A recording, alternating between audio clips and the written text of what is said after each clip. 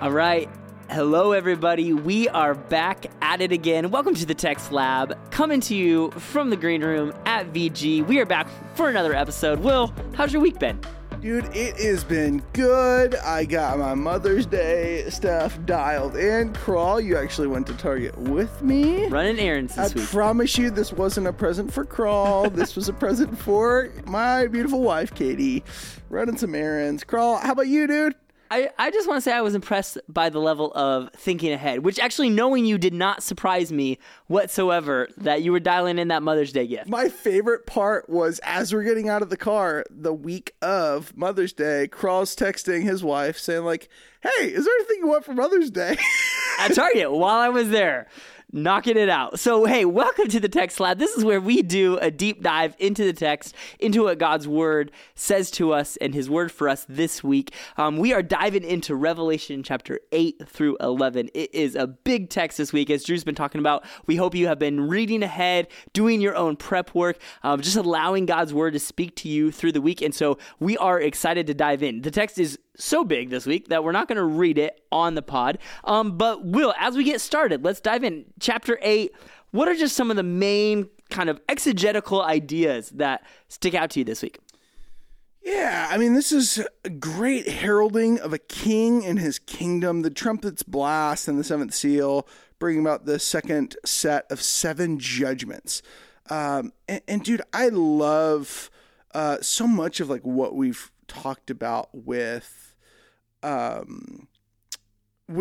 how we view judgment and how we view judgment in the grand scheme of things, and not just separate from grace, but actually like in order for grace to have its full effect, judgment has to have its place. And I think like, so we see here, right? The 10 plagues of Exodus show God's judgment on the earth, and honestly in natural from beginning to cleanse the earth of sin, of the sin of mankind. We see like this 5th judgment brings God's obedient angel responding to his will to release the kingdom of the underworld upon the earth. Again, so we have this like, Carl, we've got this like idea of like judgment mirroring Egypt. Yep. Right.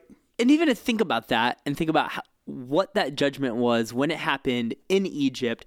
You know, if you ever watched Prince of Egypt, the 10 Commandments, a lot of great movie references there. If you've read through it in Exodus yourself, you see how this judgment was meant to turn Pharaoh's heart back to God, back to the great I am, back to Yahweh, that is what judgment is all about. And so here, even in Revelation, judgment being unfolded, being uncovered, as what Revelation means, as a call to repentance. Again, continually, God inflicting pain intentionally, saying, come back to me, repent, and come to me. And there's going to be an interlude here where a bitter little scroll, most likely the destruction of God's city, swallowed, and then 2 witnesses are going to come. We'll see that in chapter 11.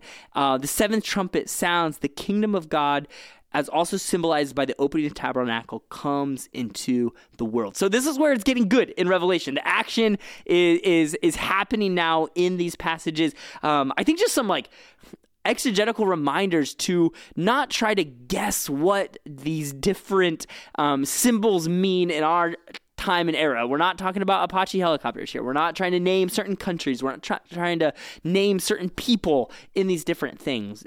John didn't have that in his mind when he wrote to the original audience. So we want to think about authorial intent as we approach these passages. And I think too, like along the lines of an authorial intent, which I think is spot on, we also want to think about like, how is this playing itself out in the grandeur of Scripture? How is this working out as we talk about Revelation being the book where we see God has won, God is winning, and God will win. And so this is the unveiling of the victory. This is like Jesus is like, all right, Tom Brady time, like we're going fourth quarter and we're going to show you, you think you have won time and time again, but actually I'm going to show you how not only have we won, but like we've dominated this entire time.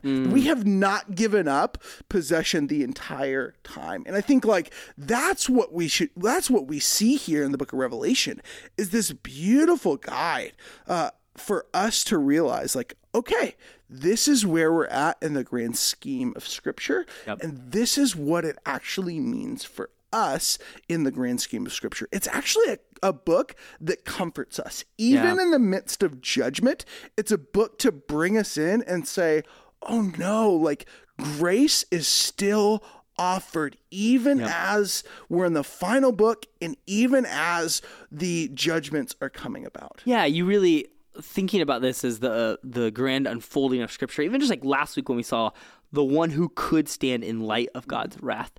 This is a book of grace. It is pointing us continually to Christ.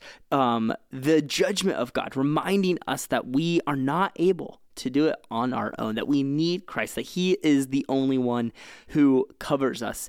And really looking at the cross throughout the whole book of Revelation, thinking about Revelation, reading Revelation with the cross in view, continually remembering that Jesus is the one who has won that because of what he's done in his death and in his resurrection, in his ascension, that he is sitting on the throne for all of human history, that he is sitting on the throne today. And now as Revelation continues to show, that is a current, present truth and reality, and that will continue to be a truth and reality for all of future history, that Jesus sits on the throne, that he is the king, that he rules and reigns. So think about that Jesus sat on the throne when Pharaoh's heart was hardened. And for all of the future, Jesus will sit on the throne. To read Revelation in that truly Christological sense, I think changes how you approach these texts. Yes, dude, I love that so much. And then it changes the way we view judgment. Because if it is a me-centered view of reading Scripture and not a Christological view, because honestly, like, and it's important to note, John is writing this book in a Christological view. Yeah. Like, the author's intent here is to magnify Jesus. Like, that's what he's doing in the book of Revelation, and especially in, like, as we talk about judgment. Because what we love to do is we like to say, all right, grace is on this side, judgment's on this side. And so we like to say, well, hey, look, I have this grace, but how does judgment fit in? And when we take our eyes off of ourselves and place them back upon God and the work of the Father sending the Son for the Spirit to dwell among us, we're able to say, oh, actually judgment and grace live fully in the triune God that we get to receive. It's not actually about us. It's about the glory of God partaking and working throughout all stages and workings of our life that we get to partake and receive in, regardless. Like, and this is the difference, right? So that's happening and has happened and will happen. Like both judgment and grace. And we get to partake either from a position of grace, who are following and loving Jesus, or from a position of judgment for those who, honestly, as you said earlier, dude, the heartbeat of the book of Revelation is for those who are experiencing judgment to come back into the fold of grace. Which I think really creates this now.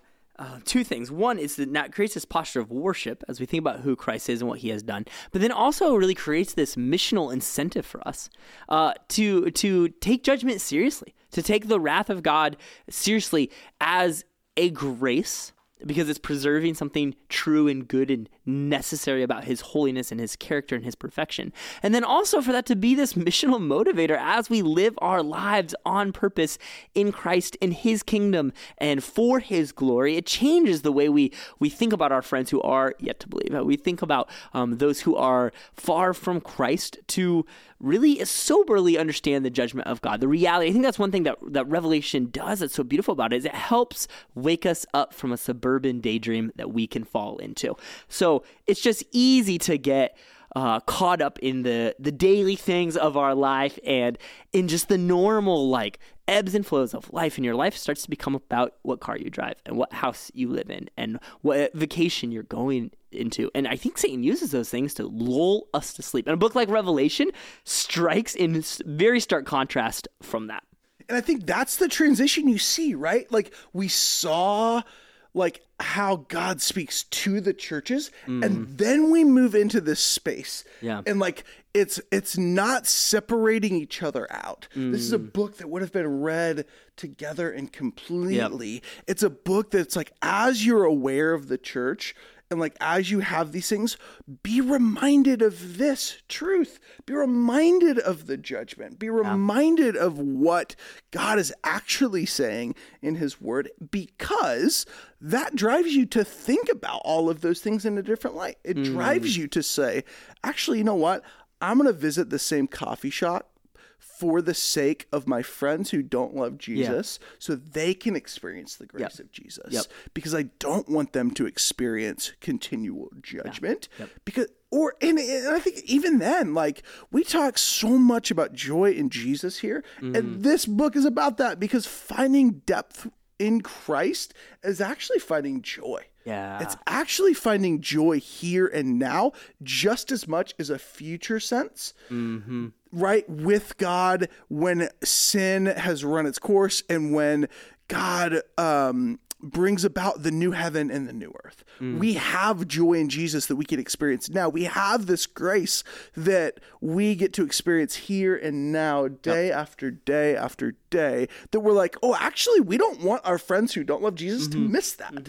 Like, we want them to be experiencing that. And honestly, like, the way that we live our life can give them a glimpse of that. Yeah, and which is really where chapter 11 ends, where it says that the kingdom of the world has become the kingdom of our Lord and his Christ, and he shall reign forever and ever. And the 24 elders who sit on their thrones before God fell on their faces and worshipped God, saying, we give thanks to you, Lord God Almighty, who is and who was, for you have taken your great power and begun to reign. You see the kingdom come initially, inaugurated at Jesus coming, and now you see it come and be more fully restored to its completion. And for us, kind of in the middle between those two things, what does it look like for us just to live in the reality of the kingdom of God every single day at the coffee shop, in this reality of grace and truth? And it's his mercy that does bring us to repentance. His warning, his judgment that will fully come, that he's telling us is coming, is this grace. It's this mercy that he's offering for all who believe and follow. And so what does it look like for us just to live in that kingdom, live in that reality that Jesus sits on the throne today, and now just invite other people to that? That's inviting them to living water. That's inviting them to abundant life in the kingdom of God. Will, as you live just this week, how does this just hit you on a personal level? This hits me in exactly what you said.